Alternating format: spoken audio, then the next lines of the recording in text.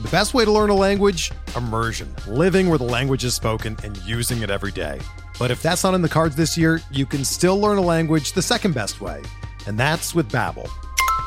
Be a better you in 2024 with Babbel, the science-backed language learning app that actually works. Don't pay hundreds of dollars for private tutors or waste hours on apps that don't really help you speak the language. Babbel's quick 10-minute lessons are handcrafted by over 200 language experts and help you start speaking a new language in as little as 3 weeks. Babbel's designed by real people for real conversations, and their tips and tools are approachable, accessible, rooted in real-life situations, and delivered with conversation-based teaching, so you're ready to practice what you've learned in the real world. Here's a special limited-time deal for our listeners. Right now, get up to 60% off your Babbel subscription at babbel.com/Blue Wire. That's 60% off at babbel.com/Blue Wire, spelled BABBEL.com/Blue Wire. Rules and restrictions apply. This podcast episode is brought to you by Coors Light. These days, everything is go, go, go. It's nonstop hustle all the time. Work, friends, family, expect you to be on 24/7. Well, sometimes you just need to reach for a Coors Light because it's made to chill. Coors Light is cold lagered, cold filtered, and cold packaged. It's as crisp and refreshing as the Colorado Rockies. It is literally made to chill. Coors Light is the one I choose when I need to unwind. So when you want to hit reset, reach for the beer that's made to chill. Get Coors Light in the new look delivered straight to your door with Drizzly or Instacart. Celebrate responsibly. Coors Brewing Company, Golden, Colorado. Support for this podcast comes from U.S. Bank. U.S. Bank wants to know how you reward yourself because they have cards that make every day more rewarding. Are you a points hoarder, cashback guru, low intro APR lover? With U.S. Bank, it's up to you because they have the cards to fit your lifestyle. So earn more whether you're shopping at a gas station or a grocery store, even while planning a staycation. Learn more at usbank.com/credit card. U.S. Bank credit cards are issued by U.S. Bank National Association ND. Some restrictions may apply. Member FDIC. This is the story of Harry's. For decades, one big razor company has relentlessly increased prices and reaped immense profits at the expense of its customers. Then one day, an ordinary guy got ripped off buying razors. He was so fed up that he and his best friend started a company to fix shaving. They called it Harry's. By taking less profit and selling online, Harry's can offer quality blades for less. You can even get Harry's 5-blade razor and shave gel for free when you sign up. Just cover shipping. Click or go to harrys.com and enter code RAZOR at checkout. That's RAZOR, R-A-Z-O-R.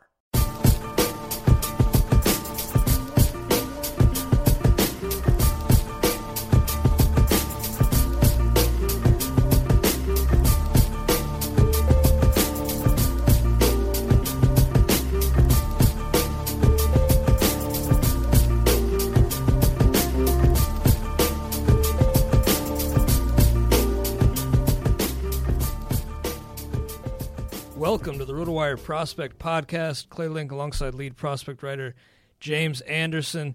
Taking a look at the NL East today, top prospects by team in that division from your latest Farm Futures piece. It's kind of NL East week here at RotoWire. Doug Thorburn wrapped up his Pitching 3D segment with a look at intriguing arms of the NL East last week. Your Farm Futures piece on Tuesday, then Eric Seeger's team previews for that division went up today, and we'll continue that trend looking at one particular division with the Farm Futures and team previews throughout the spring. So be sure to keep your eye out for those coming in future weeks. Rotowire.com/pod for a free 10-day trial. Also, before we get started, I wanted to say a couple things. We went a year pretty much without an intro song. Then we get one and just kind of glazed over it. Shout out to New Day, Neudae, for the song Comb Over. Definitely a great pod intro song, and we appreciate those guys letting us use it. Yeah, they're a local hip-hop duo out of Madison, Wisconsin, and we used to play ball with the lead rapper, I guess, yeah. Eric Newman, and he's done a few things for the basketball coverage at RotoWire as well in his spare time, so definitely happy to play his music. And I mean, it also happens to be really dope music. I mean, we had like 5 or 6 beats we were kind of picking from that would have all been great, but yeah, I think it worked out pretty well. Yeah, even if we'd had, copyright, the ability to access copywritten music and use it on the podcast, I don't know if we could have found a much better pod intro song. Just a nice, smooth groove to lead us in. Also wanted to say, in case you missed it yesterday, Todd Zola made his RotoWire podcast debut yesterday on the pod. Him and Derek Van Riper went on for quite a while, and it was excellent. He's also hosting on Fridays with Paul Sporer, so be sure to check that out. This podcast is also now part of the RotoWire Fantasy Baseball podcast, but if you subscribe to the Prospect podcast, you'll still find that in your feed. We'll continue to post that under that category, and so it shows up for you if you are a subscriber there. But James, let's dive into the NL East, top 10s by division again, starting with the Atlanta Braves, who've seen a lot of turnover even this offseason, but especially over the past year and a half or so. Dansby Swanson, the top overall pick in last year's draft, of course, brought in from Arizona in the Shelby Miller trade. Love Dansby Swanson, but is he still behind Brendan Rodgers in terms of shortstop prospects for you, just given that he doesn't have quite as much upside as Rodgers? No, we've talked about this before. I'm a Swanson over Rodgers guy. I just think I had him flipped in my mind, but yes. Yeah, I understand that there's more upside with Rodgers, but I think that to say that it's a large amount of a gap there, then I think that's underselling Swanson. Swanson's going to steal more bases. He's still got 20 homer power, future power, I guess, down the road, and I think their batting averages will be very similar. So I'm going to take the guy that's the college shortstop that's going to move quicker, and I think that's Swanson. I think that their upsides are a lot closer than people give them credit for, so I'm going to take the guy that's going to get to the big leagues first. Yeah, you say in this article could be a 2-year gap, a year or two maybe, but that gap is significant in dynasty leagues. And it's misleading maybe because they might even start the season at the same level this year. They might both start at low A, but that's because Swanson missed time last year. I could see him getting up to high A before the All-Star break, and I could even see him getting a taste of double A before the end of the season. So, Rodgers might spend the entire year at low A. And at that point, going into 2017, there could be a potential 2-year gap between those two debuts. Yeah, absolutely. Now, your best bet for 2016 in the Braves organization, Hector Oliveira.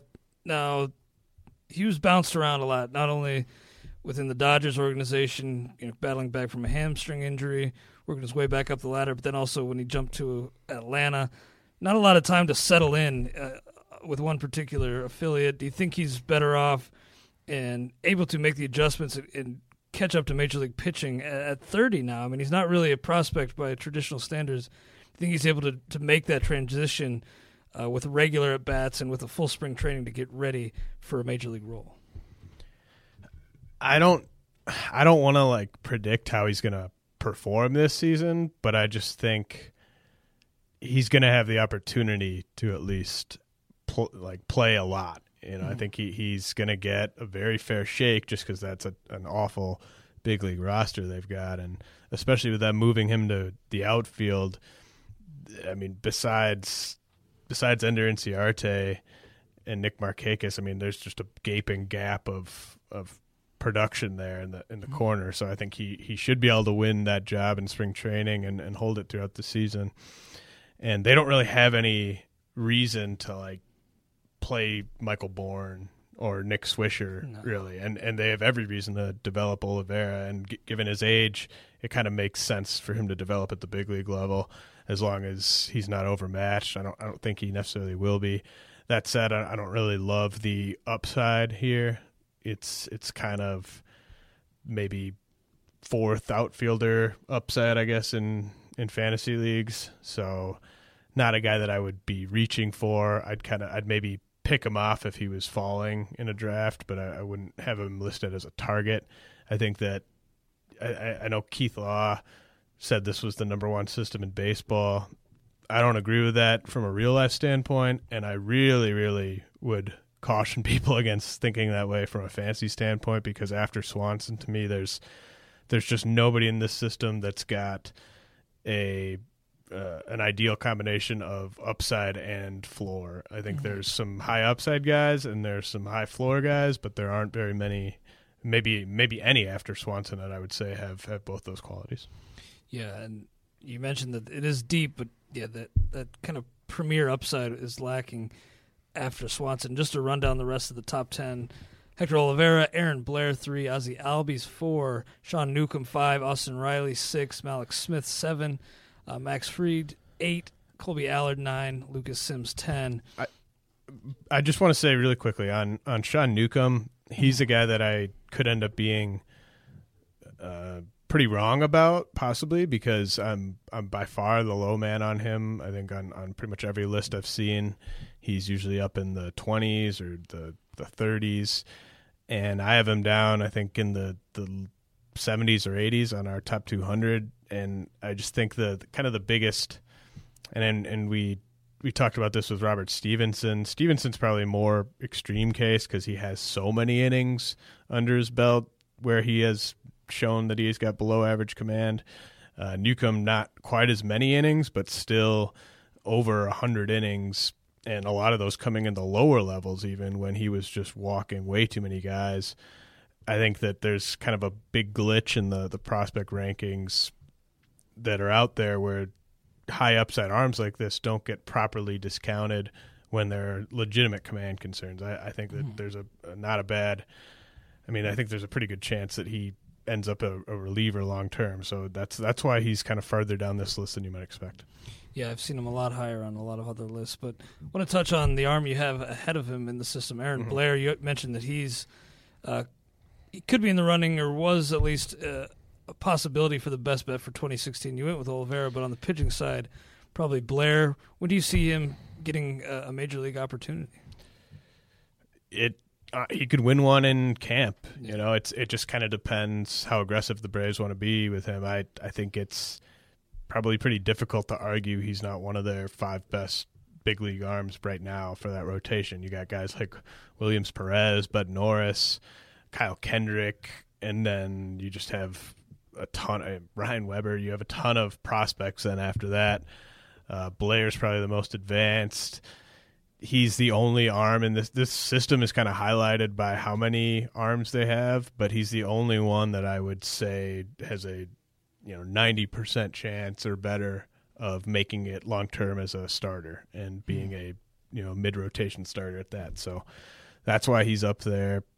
I could see the case for flipping Oliveira and Blair on this list, and in terms of who you want for 2016, kind of just depends. I mean, I'd be more surprised if Oliveira had a huge fantasy year than if Blair ended up being like I could see Blair being like a top 5 rookie pitcher for fantasy this year. I mean, that wouldn't be surprising at all.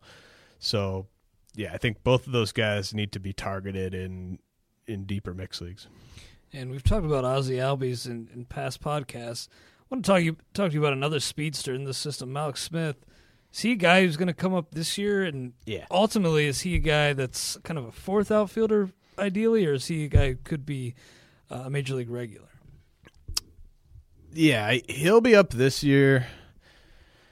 Time will tell, I guess, if he's a 4th outfielder or not. I think, most people from a real life perspective are not huge fans, just because I think there's some questions as to whether or not the bat will play against big league pitching. He's a smaller guy, 5'9", 160, but the speed is 80 grade, and he's close to the big leagues. So in my mind, he doesn't have any contact issues, so like strikeouts aren't going to be an issue. It's just going to be a matter of making contact.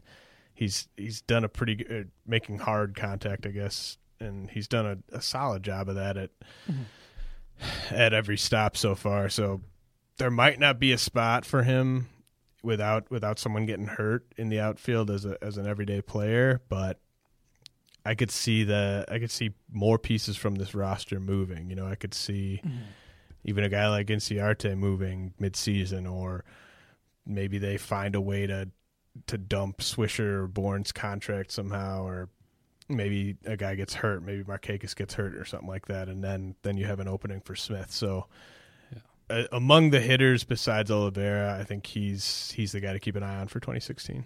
Yeah. I mean, if Adonis Garcia flops at third, maybe they move Oliveira back to third, and that creates an outfield spot too. Always possible. Now, some semi-high-profile names left off your list, at least guys who've been hanging around prospect lists for a couple of years now. Braxton Davidson, Rio Ruiz, Tyrell Jenkins, those types.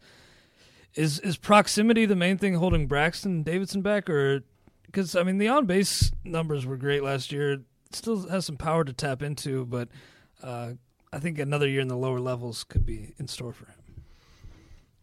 Yeah, he's still pretty high risk.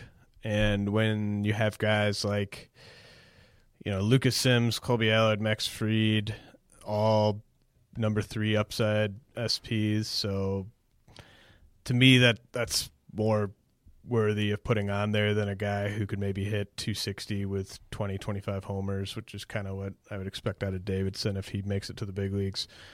Touki Toussaint, for some reason, still gets a ton of love. I get the upside, but I feel like you kind of got to make him at least show something over a prolonged stretch before you put him in a top 100 or something like that. Manny Banuelos and Tyrell Jenkins are the guys to keep an eye on for this year, though. I think both of those guys make at least a handful of starts, and if they do well with it, then they could stick for the rest of the season. Oh, Rio Ruiz made your tiered prospect rankings for 2016, though, didn't he? As a late, your final late round possibility to look at there.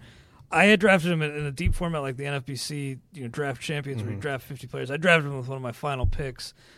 Limited, 150 at bats. Is that what we're talking here this year? Yeah. So his numbers were terrible last year, but Mississippi is one of the 3 or 4 toughest places to hit in minor league baseball, so I don't really hold that against him.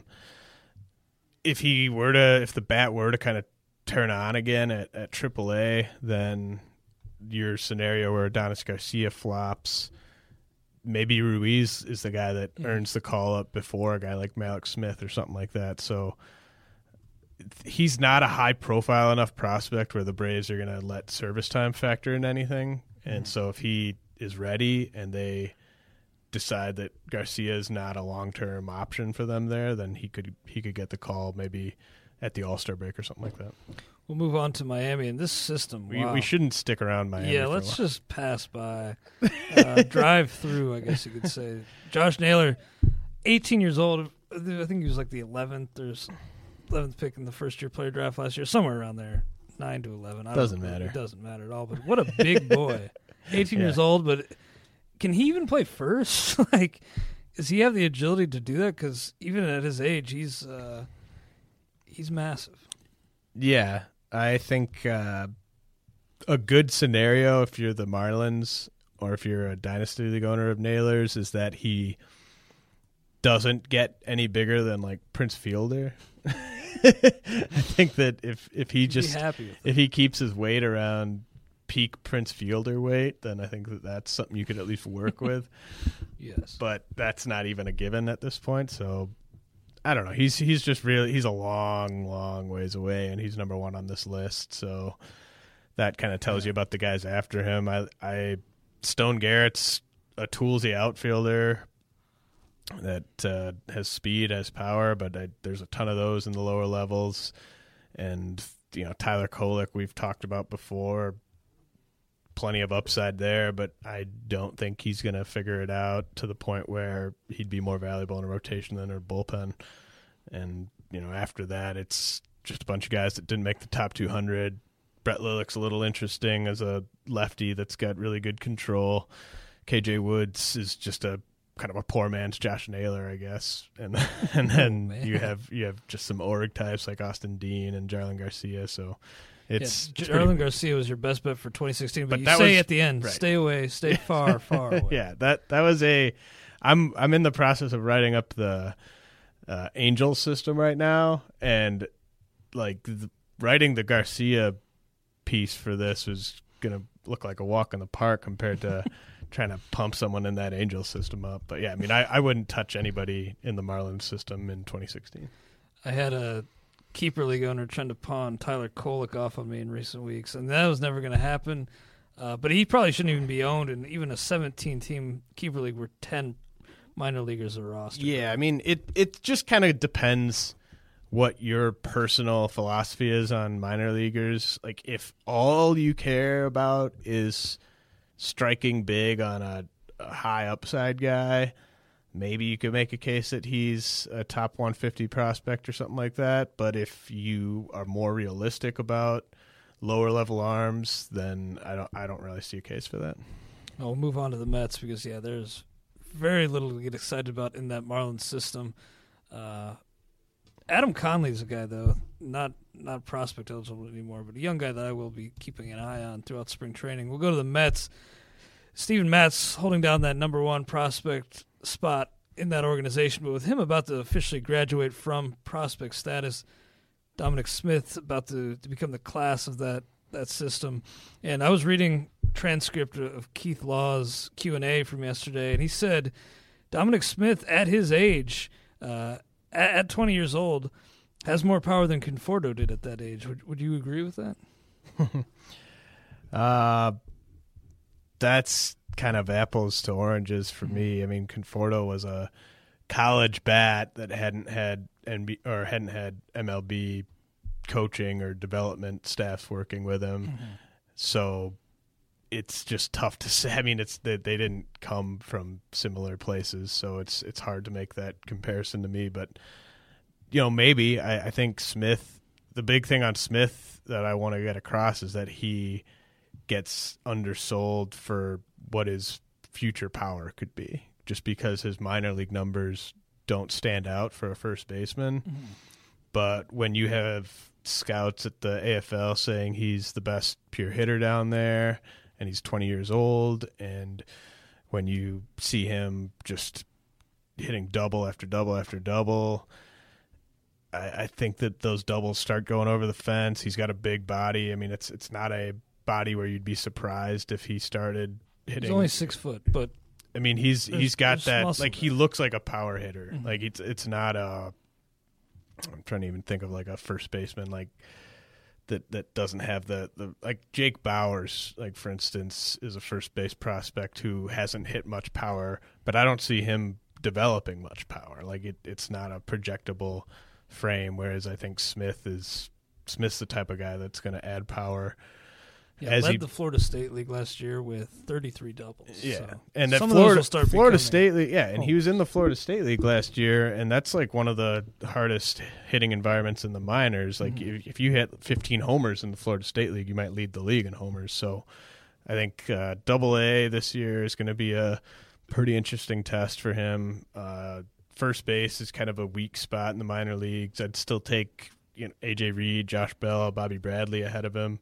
But I think he's the next guy, unless I'm forgetting someone. He'd be the number 4 first base prospect for me in the minors right now. So don't forget about him. Don't sleep on the power just because he hit 6 homers last year.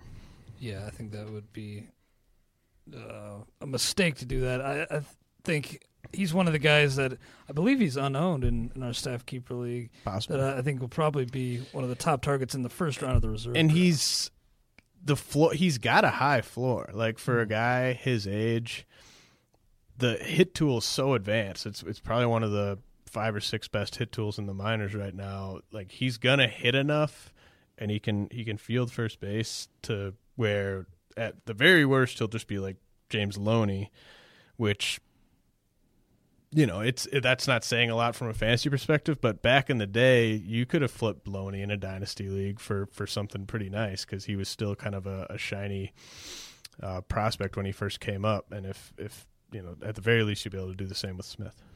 Now, Brandon Nimmo's a guy who was also mentioned that Keith Law Q&A, and Law's kind of soured on him. That's the sense I got. Just kind of said that at a certain age, he stopped developing.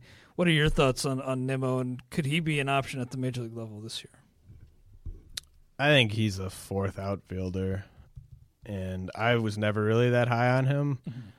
But, yeah, I mean, I think Keith's right. I mean, given his age, it's you'd want to see something by now in terms of the power or the speed. He was billed when they drafted him. I mean, that was a surprise pick when they took him 13th overall in 2011. But he was billed as just this tool shed, this guy that was going to be able to kind of do it all. Really hasn't materialized that way, and it's not like he's got this awesome hit tool that he's showcasing that's going to be able to carry everything, even if the power doesn't show up. So I just see fourth outfielder there, and that even might be kind of a stretch given how deep they are now. Marcos Molina's a guy that his stock has taken a significant hit as he underwent Tommy John surgery at the end of last season. We've kind of coined him the face of minor league baseball. 80 hair, I'd say, but 80 chill. 80 chill. I'm going to have to throw him back, though, in our keeper league because with that proximity pushback fairly significantly, I don't think he's worth rostering. Now, you do have Dominic Smith as your player in the system with the most upside. Who behind him, though, has the second highest upside, would you say? Matz. Well, I mean, so I'm just kind of okay. I'm assuming Matz, he's going to graduate from prospect status. Well, when I say like most upside, it's just like what are the potential outcomes? And there's the potential that Ahmed Rosario could be a star still. I mean, I love his body. You can see why people projected power growths, but it hasn't really materialized yet. And I definitely wouldn't suggest giving up on him. He's actually, if you buy low on him right now, that could end up looking like a brilliant move by July. Mm-hmm. But I think that at this point, we really kind of have to temper expectations. I wouldn't be surprised if he just was the big-time leaper up lists this year. I mean, he's got that kind of potential, but I would probably bet against it at this point.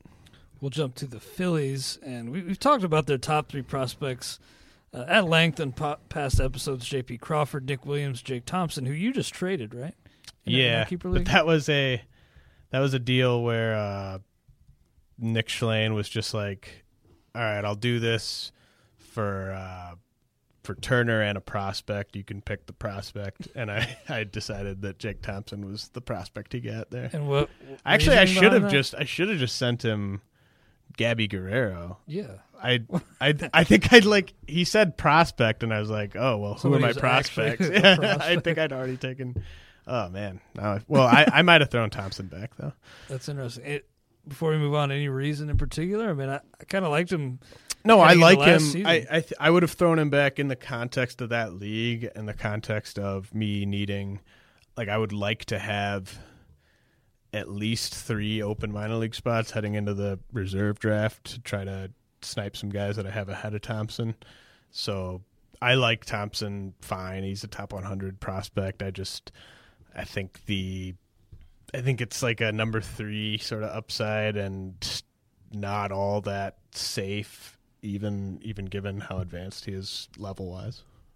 Interesting. Well, fourth in this division, you have Rhys Hoskins, who we haven't talked about, so I want to pick your brain a little bit here.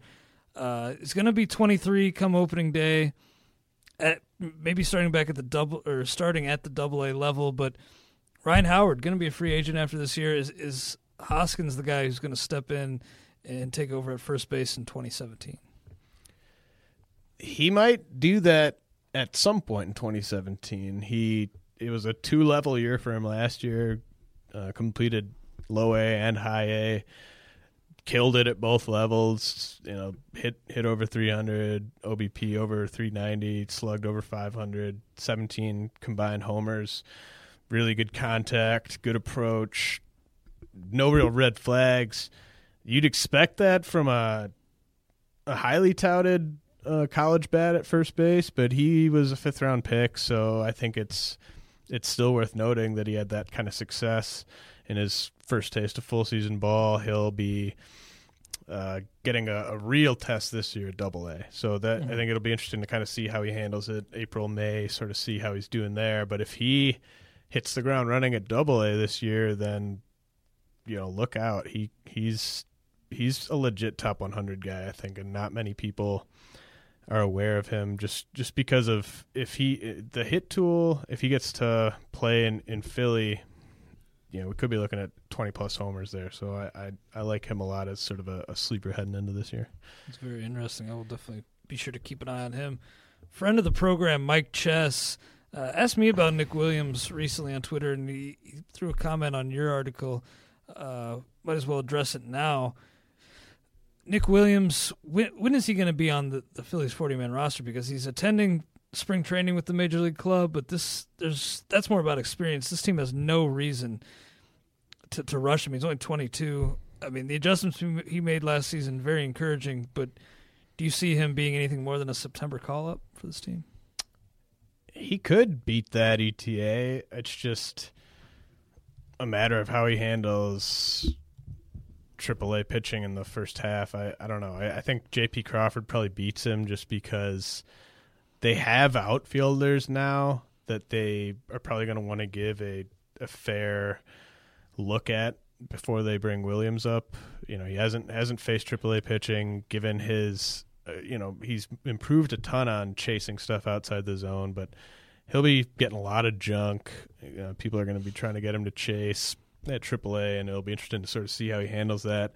I think that the Phillies, the usual or the obvious candidates are Odubel Herrera and Aaron Alther for production this year on terms of their young outfielders, but also Tyler Goodell, I think, is a guy to kind of watch in really deep leagues because Peter Borjos is slated to start the year in center with Herrera in left, but Borjos isn't a sure thing to be productive at all. And if Goodell gets a shot, I think that they like him enough that he was their first pick taken in that Rule 5 draft. So if all three of those guys stay relatively productive, I don't think they're going to push Williams at all, whereas Crawford, if he's really kind of forcing the issue, there's nobody really standing in his way. Now, Mark Appel, of course, coming over in the Ken Giles trade, coming over from Houston. He does crack the Phillies top 10, only barely, though, 9th in that system. Change of scenery, help him get back on track here? I'm not a big believer in change of scenery, especially with prospects. Like fresh start. Right. Yeah, it's cliche. It's honestly, he probably wouldn't be a top 10 guy on this list if it wasn't for the name value, because I think that, and I said that in here, like if he gets off to a hot start in April or May, you could still flip him in some dynasty leagues, I think, for a top 100 prospect. And that alone gives him more value than a guy like Adonis Medina or, Andrew Knapp. I don't really like Andrew Knapp, but I think Appel is a back-end starter, or I don't really know what he is. I think the fact that Houston was willing to throw him in there is kind of an admission of defeat, considering he was on the same level basically, if the reports are true, as Derek Fisher. Like they were kind of deciding between whether to send Appel or Fisher. Fisher's fine. I like Fisher a little bit, but that kind of shows you how far down Mark Appel is, and we've been kind of down on Appel at RotoWire for a while relative to other sites, and now everyone's starting to catch up. I think he's not even he's a fringe top 150 guy for me right now, so I think you should probably be throwing him back unless it's a league that rosters 200 prospects. Very interesting. We'll jump to the Nationals' final team in the division before we grade out our latest hip-hop artists. We're going to do Juvenile today, Juvie. But the Nationals' top two prospects really have been under a microscope in the prospect community for some time. Lucas Giolito, Trey Turner. We could touch on them shortly. But Victor Robles is a guy that I think is interesting. Only 18, going to be in the lower levels. ETA far off in the distance. Only 4 homers last season, but impressive speed for one. But is the power going to tick up as he develops? I think it might. And he already kind of showed pretty impressive power for his age last year. 4 homers in about 60 games between rookie ball and short season ball. Really good. 20 total extra base hits. Really 4 homers. Yeah. it's a small sample for sure, but he's just he's still 18. He's going to be debuting at low A as an 18-year-old. I think there could be double-digit homers in that bat. And he kind of reminds me a lot of, I don't know, he reminds me a lot of Manuel Margot, but he might even have a better hit tool. Like, I think that everyone is kind of in love with his hit tool. Might not have Margot's speed, but it's still really, really solid. He's got an arm. He's got a right field arm, but he's going to play center field. So everyone kind of is in love with him in terms of his upside. He's still hasn't played at a full season league yet, so that's why he's a little lower on this list than other guys. He upside wise, he should be higher than Trey Turner here. Upside wise, he's up there with some of the top outfield prospects in the game. He's just further away than most of them, so that's why you won't see him in our top 20 right now, but he could easily end the year in our top 5. I mean, that's what the upside is. So I think there's a good chance that if your league doesn't allow in-season pickups, he's available. So he should probably be a top 5 pick in that scenario. I would take him over Brendan Rodgers. I'd take him over Dansby Swanson. I just think it's 5 category goodness, and it's going to move pretty quick. That's interesting. Eric Fetty is another guy that we haven't really talked about on this podcast. Had Tommy John surgery, knocked down his stock, hurt his stock entering the 2014 draft, but you mentioned, I'm pretty sure you wrote his outlook for the magazine, correct? I think so, because you mentioned that the fastball velocity after his return last season, back near the mid-90s, complements it with a slider and a changeup, potentially 3+ pitches. Not going to debut until, no earlier than late 2017, as you point out there, but is this a guy that, like in our staff keeper league, maybe in any leagues that roster 150 players, a must-own type of guy? Yeah, and I think if anything, I might have been a little low on him in the top 200. I think I have him just outside the top 100. That could look pretty stupid in like May or June. I mean, he's really got number 2 upside. I think DVR's actually got him in SKL 2, so he won't be available there. But I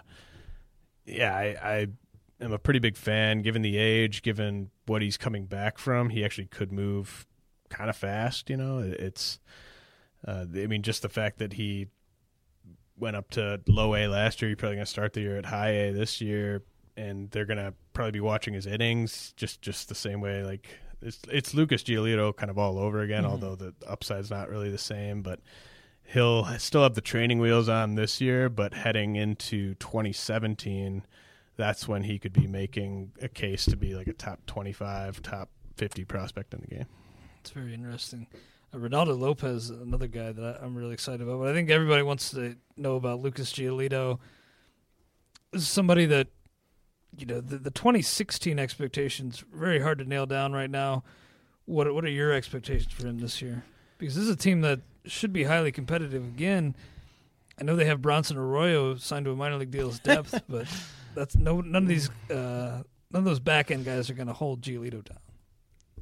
Yeah, I don't know what to predict in terms of the Nationals and how many opportunities they're going to give guys like AJ Cole or even Austin Voth, who's on this list. Those guys might have proven that they're kind of done with AAA before Giolito has even pitched like 30 innings in AAA. So if Tanner Roark gets hurt or if there's an injury to one of the 4 guys that have secure spots, they might give a guy like Cole the opportunity first. And I guess I wouldn't really fault him for that, because then once you go to Giolito, you're basically kind of shutting the door on those other guys. Like you might as well just kind of give them another shot, or maybe even if it's only like a 2 or 3 start trial, because they have enough talent on this roster to get into the postseason without Giolito until June or July. But I think we see him at the latest. I think we see him right after the All-Star break. At the earliest, we could see him in May. Very interesting. Now, you mentioned maybe some reluctance to pull a guy like Cole out of a starting role, or maybe just kind of give up on him. in terms of an option for 2016. Danny Espinosa is going to have a lot shorter of a hook, I'd say, this year. I mean, there's no – if he's struggling early on, there's no point in waiting that out. I think that a move to Trey Turner at shortstop could well happen within the first couple months of the season. And I think their big league camps in AAA, they're, how Espinosa and Turner do in the eyes of Dusty Baker is going to go a long way to sort of determining the length of that leash. Like if Baker really likes Turner and sort of views him and he starts making comments in spring training about how, this kid really surprised me. I was surprised at how advanced he was for his age, like stuff like that. Then I think you could see him in April. And I mean, he might even win that job. Like, there are some sneaky situations. A.J. Reed at first base for the Astros is another one where the guy could just win the job, even though we aren't expecting him up until April or May. These teams are competing, and Turner's already been up, so his clock's already started. So there's no financial reason really to keep him down if you think he gives you a better chance to win. And Espinosa's proven that he's a quality util guy. He can play perfect util guy. Right. Yeah. And you might – there's a lot of ways Turner could get in. I mean, he would need Murphy to get hurt for him to play second, but Anthony Rendon's not a pillar of health, so he could get hurt. Then you move Murphy to third, and then Turner Espinosa does second, the other one does short. I mean, there's a variety of scenarios where this could play out where Turner's up pretty early, so I don't ding him too much. I know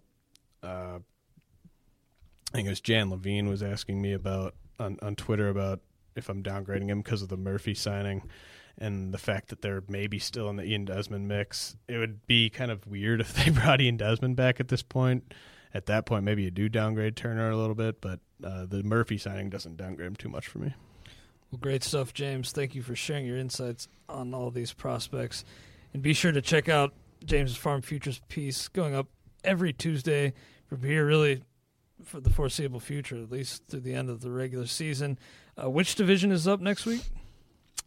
AL West. West. Yeah, I said I'm working on that Angels. Yeah, I think I'm going to try to keep the total Angels part of that division preview under, I don't know, 200 words. Well, we'll thank you for that. We'll see. We'll see. You just know in advance to just skip right over it, unless you. I'm going to try to at least make it entertaining. So maybe you want to indulge yourself with that, but there's no real hard hitting Dynasty League analysis coming in that section of next week's article. Harsh but fair. I'm excited to see what you have to say about a guy like Franklin Barreto, sure, some of those guys in that A's system specifically. But we'll move on. Going to be grading our latest rapper on the 20 to 80 scouting scale, grading the 5 tools that we've established for evaluating hip-hop artists: lyricism, flow, longevity, impact, swag, and then an overall grade.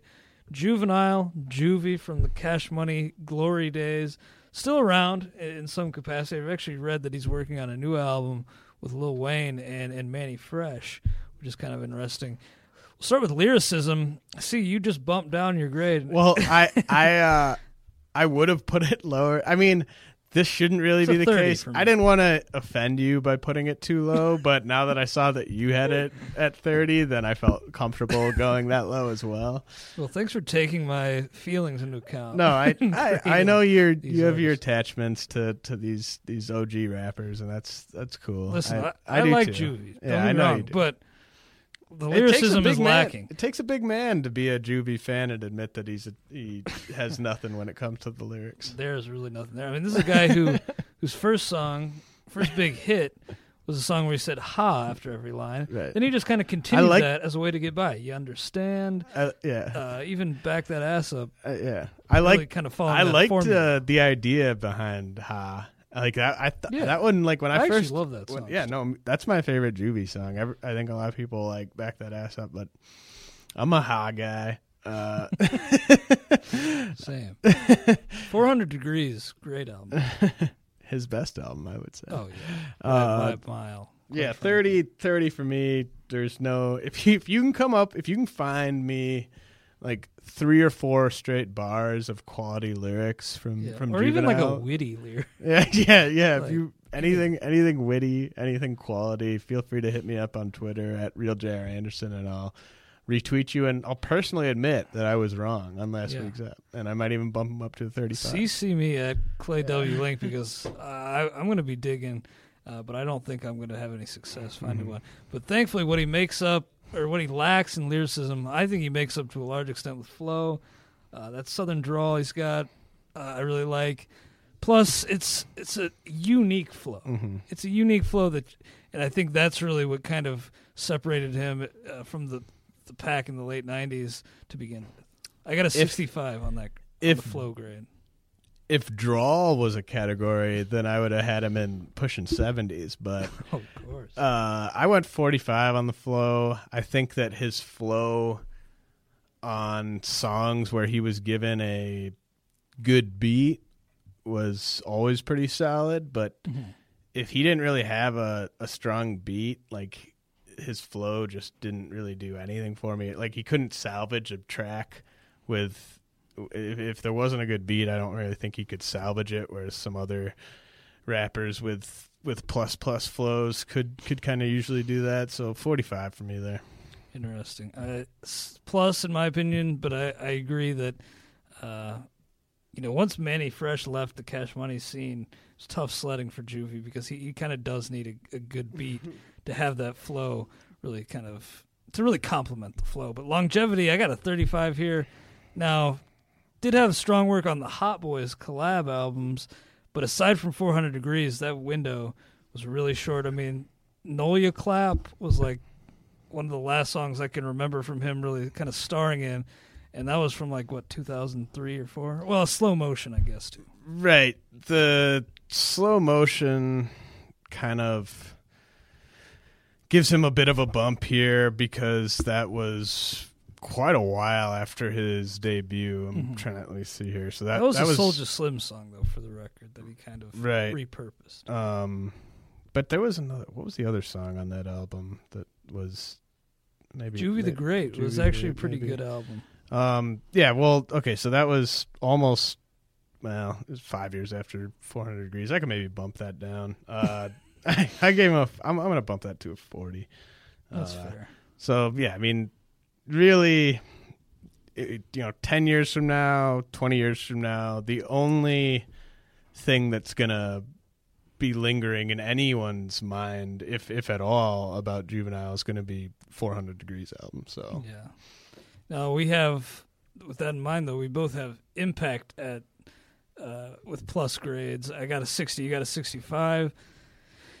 The impact may not, the ripple effects of his impact may not carry over to today, but at the time really put Cash Money and Southern hip hop on the map, and we've seen guys like Lil Wayne and countless others capitalize since that door has kind of opened really with Southern music in terms of popularity, kind of on par with any coast in the United States. Yeah, I don't want to say that he put Southern hip hop on the map Master P. because, well, I mean, even Scarface, I mean, there's a lot of guys that came before him from the South, but he kind of put that style. I mean, like you said, he put Cash Money on the map. He was Cash Money at the very beginning there. And so I threw a 65 his way.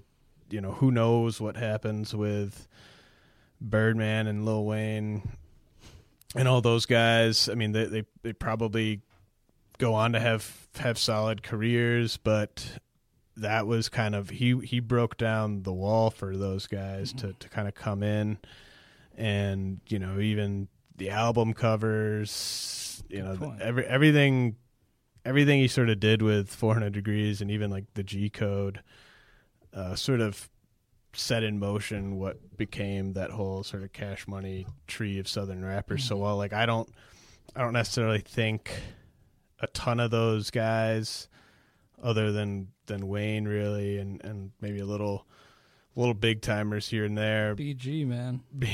I know you love BG.